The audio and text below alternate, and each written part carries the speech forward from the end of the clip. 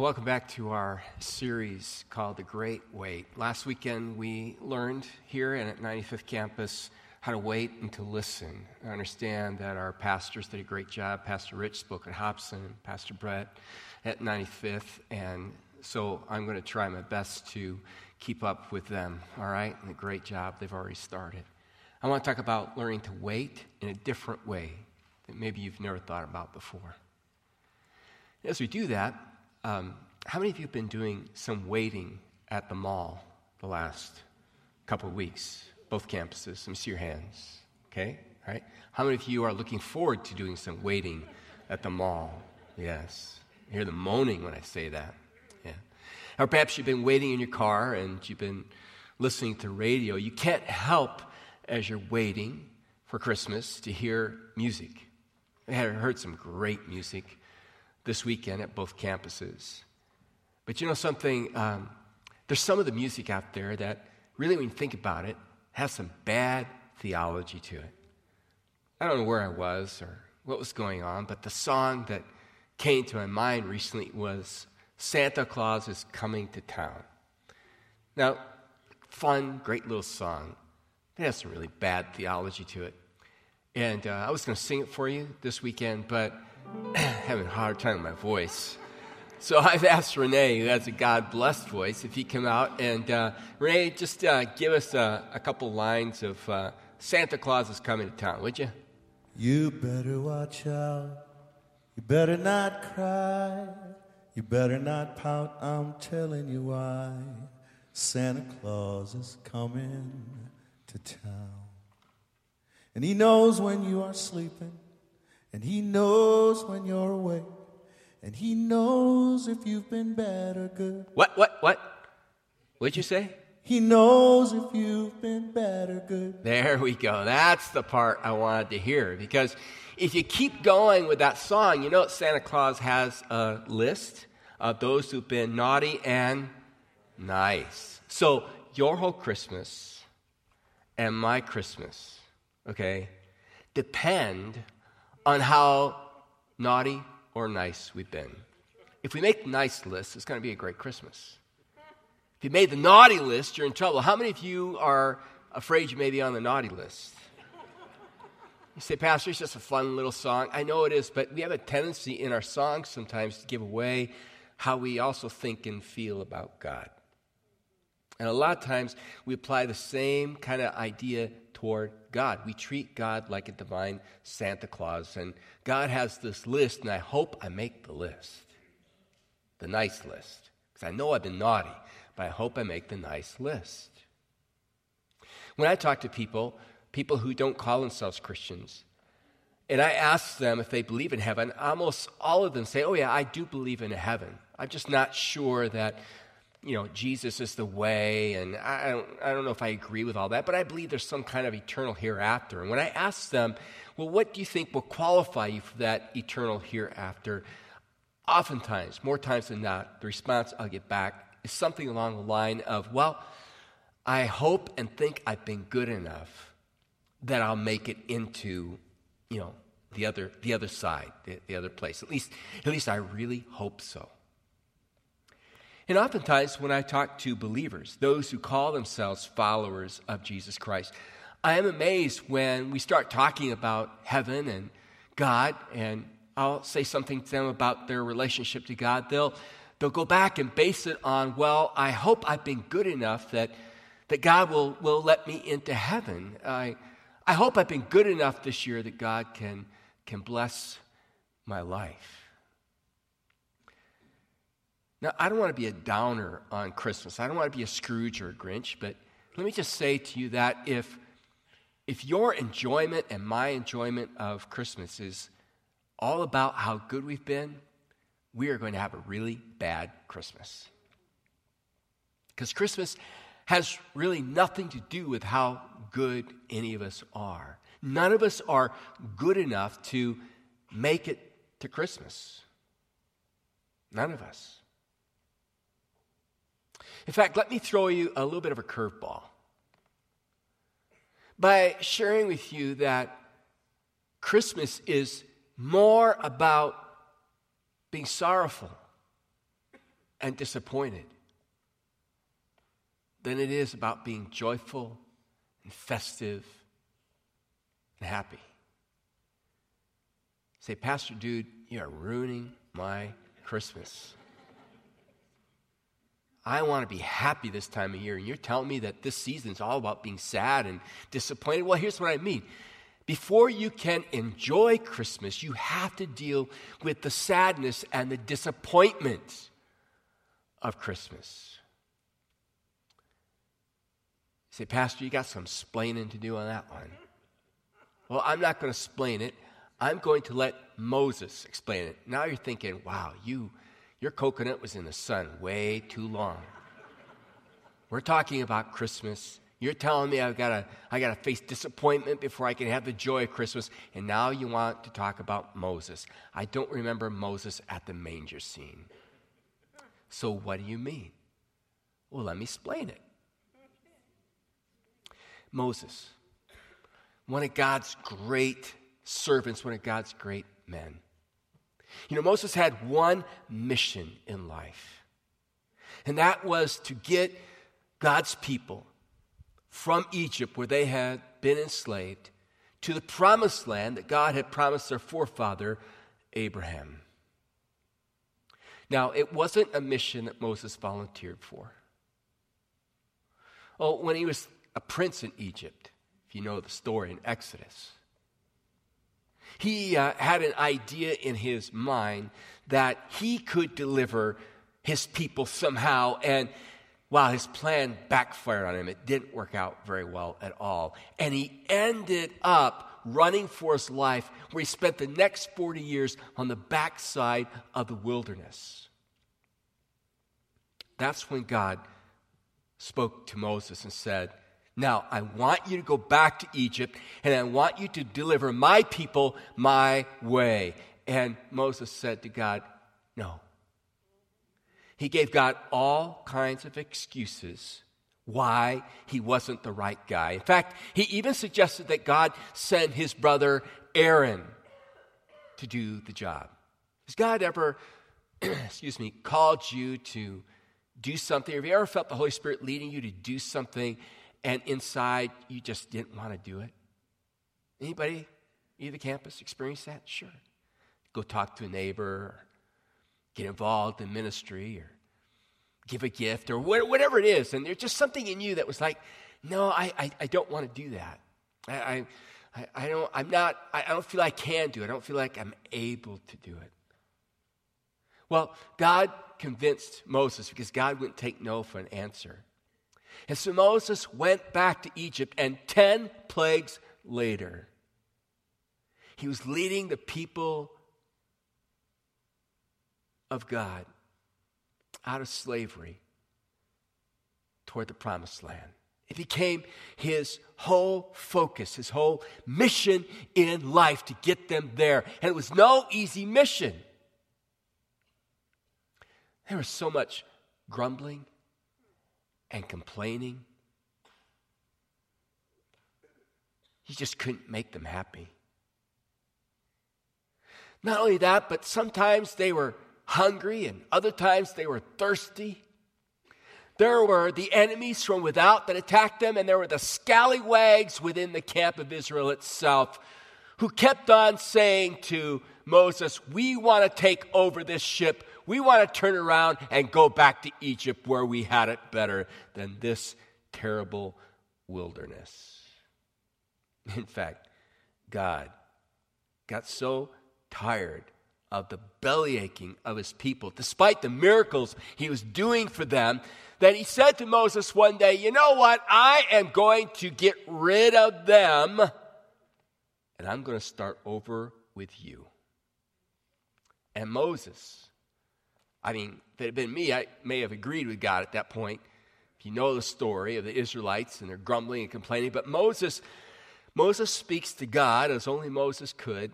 And he said in Numbers chapter 14, verse 17, please, Lord, prove that your power is as great as you have claimed. For you said, the Lord is slow to anger and filled with unfailing love, forgiving every kind of sin and rebellion. But he does not excuse the guilty. He lays the sins of the parents upon their children. The entire family is affected, even children in the third and fourth generations. In keeping with your magnificent, unfailing love, please pardon the sins of this people, just as you have forgiven them ever since they left Egypt. Please, God.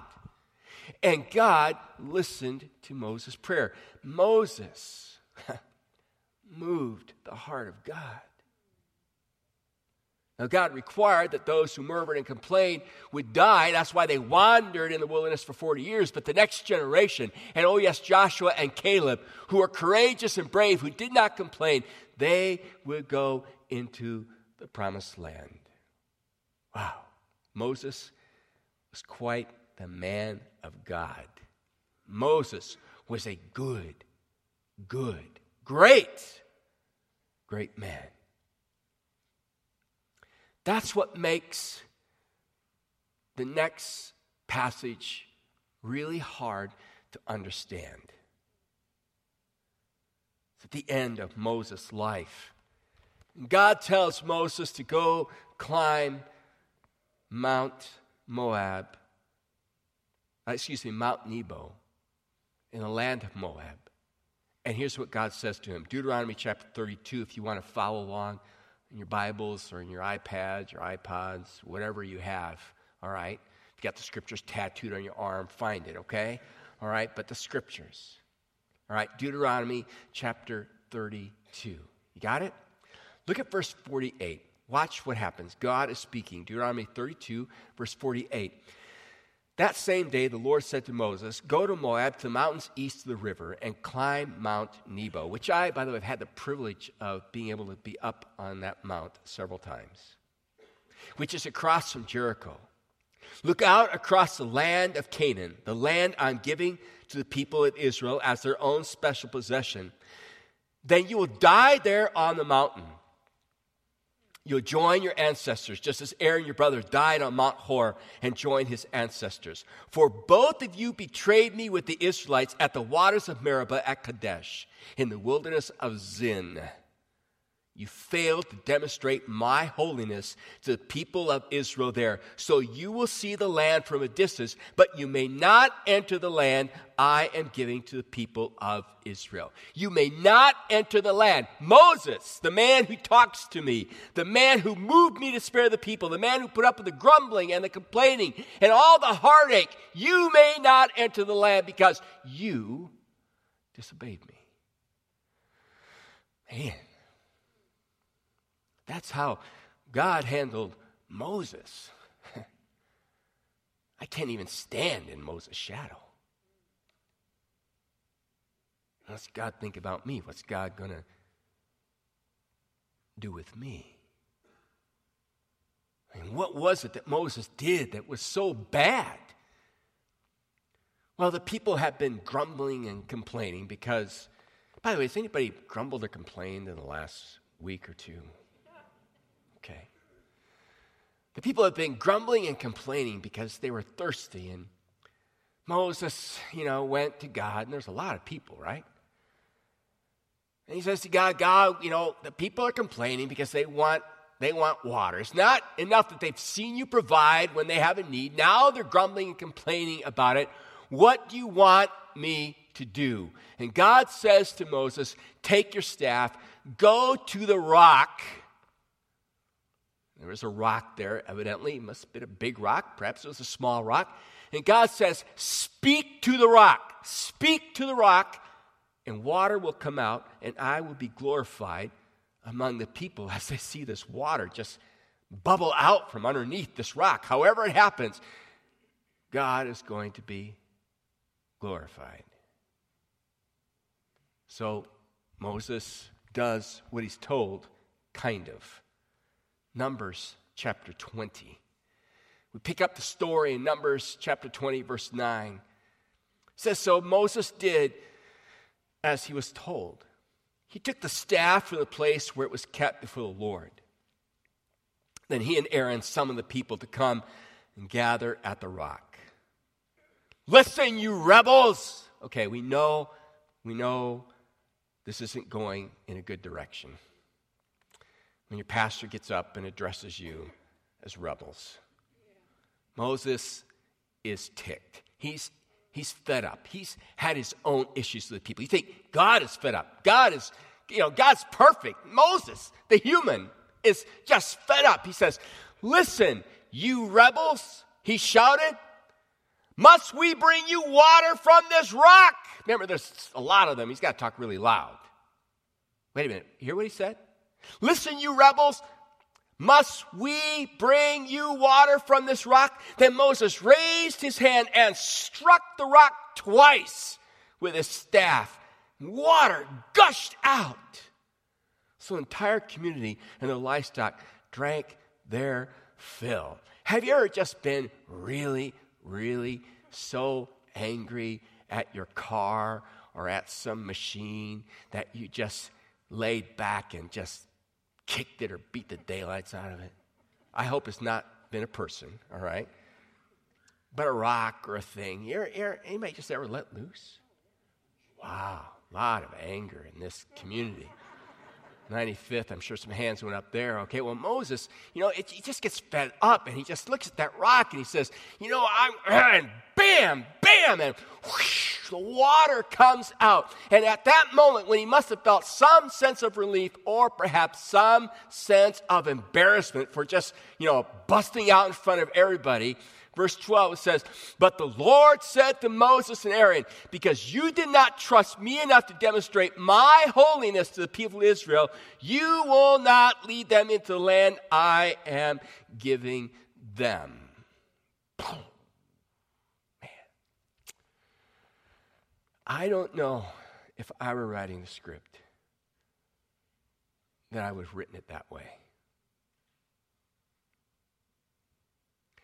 Okay, so he blew it.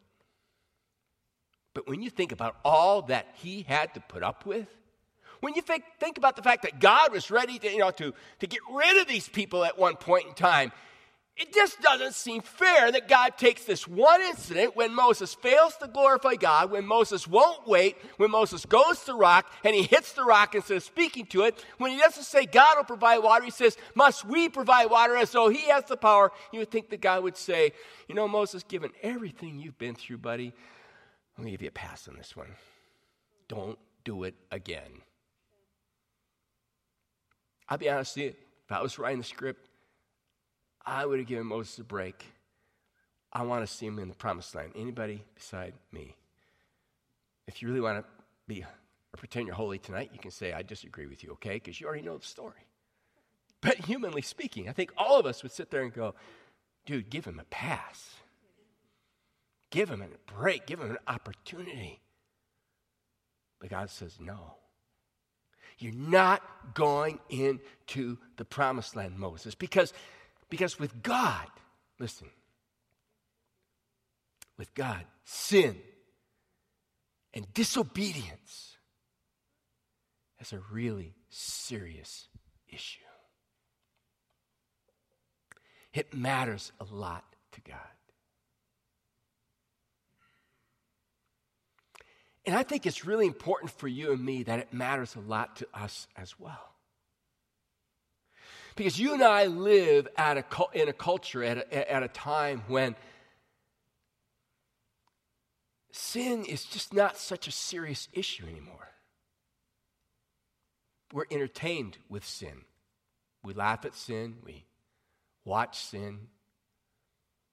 It happens all around us, and we get so used to it that we literally find ways to kind of justify our sin and our disobedience. Sometimes we think to ourselves, if I were God, that's where we get in trouble.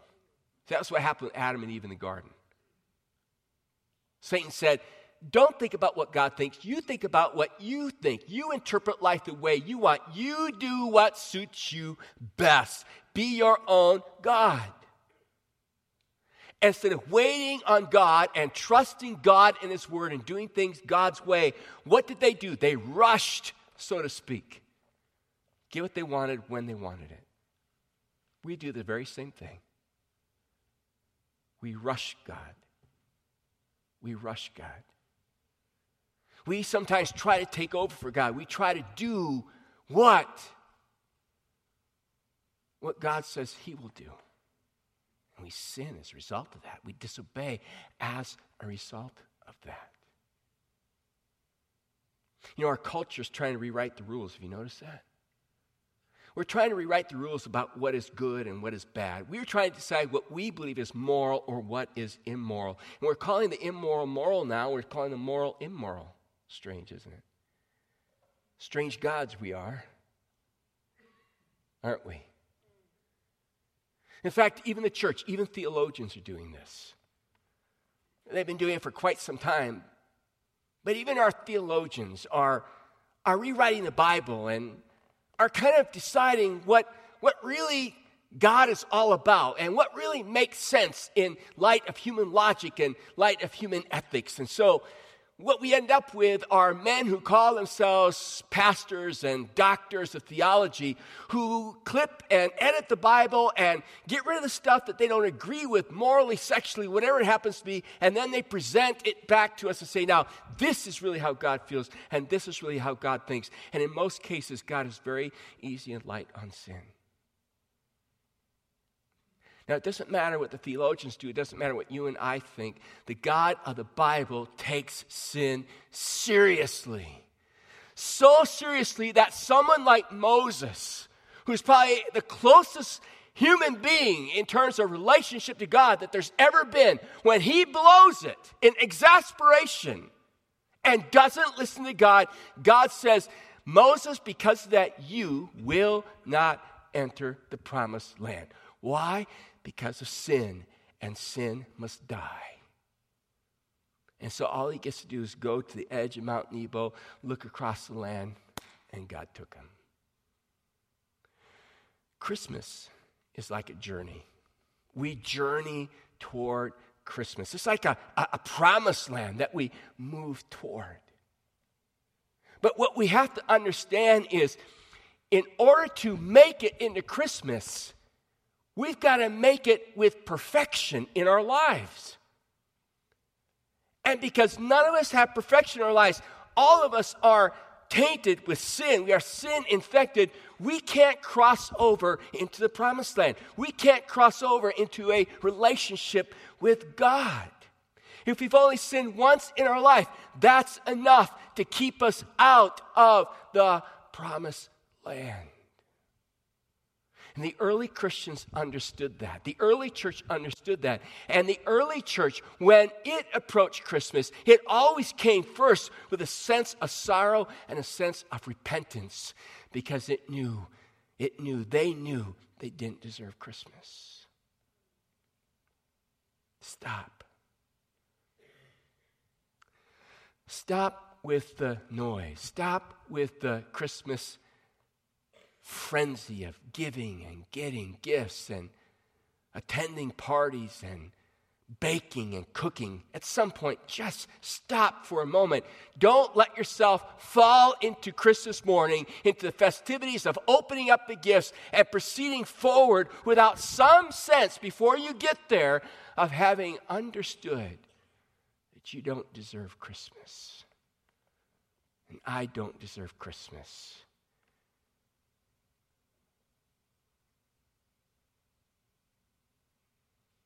Some moment before Christmas arrives, reflect on the fact that you and I are sinners.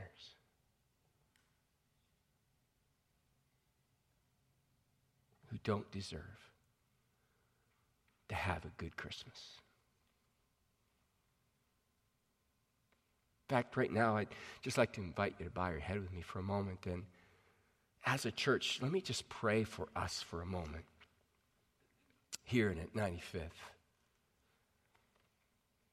Father, we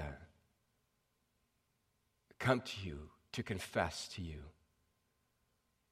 that we move through life at such a fast pace, from Christmas to Christmas. It's almost a performance, God, that we put on with our decorations and our gift buying and our gift giving. in our meals and our baking and even our programming. And we don't stop to realize the sobriety of our situation, oh God. We don't deserve this Christmas or any Christmas.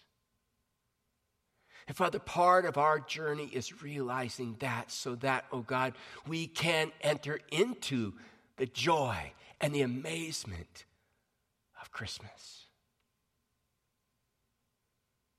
Father, we confess to you our sinfulness. We confess to you our brokenness. We confess to you our shortcomings. We acknowledge to you that we don't deserve to go into your promised land. That there's nothing we can do for ourselves.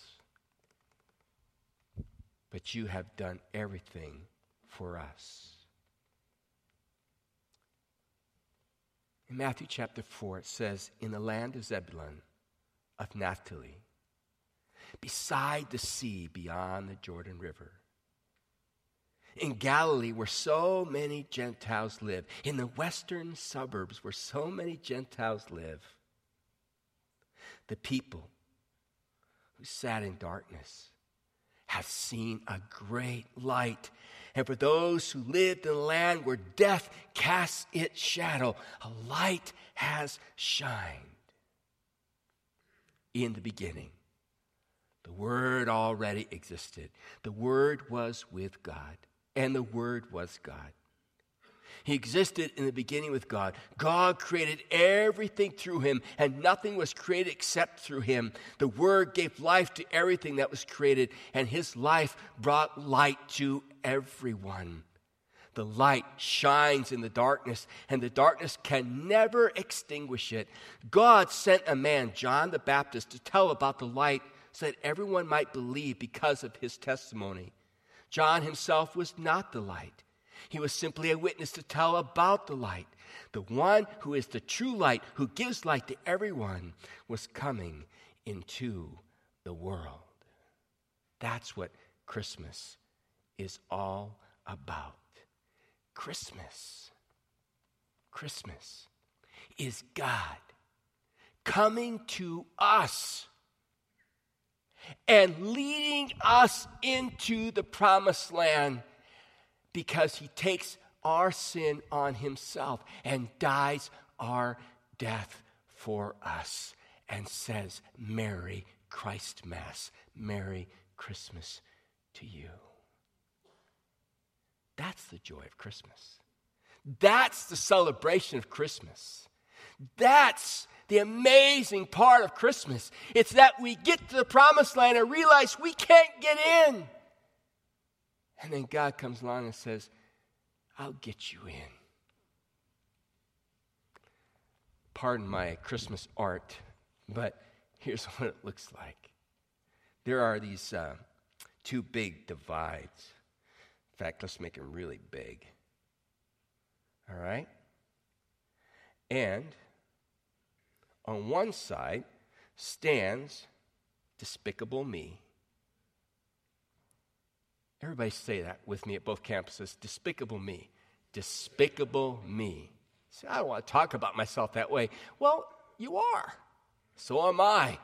All have sinned and come short of God's glory. We don't deserve to go on the land. On the other side is God. Beautiful, holy, omniscient, omnipresent, all-powerful God. Despicable me can't get over to God.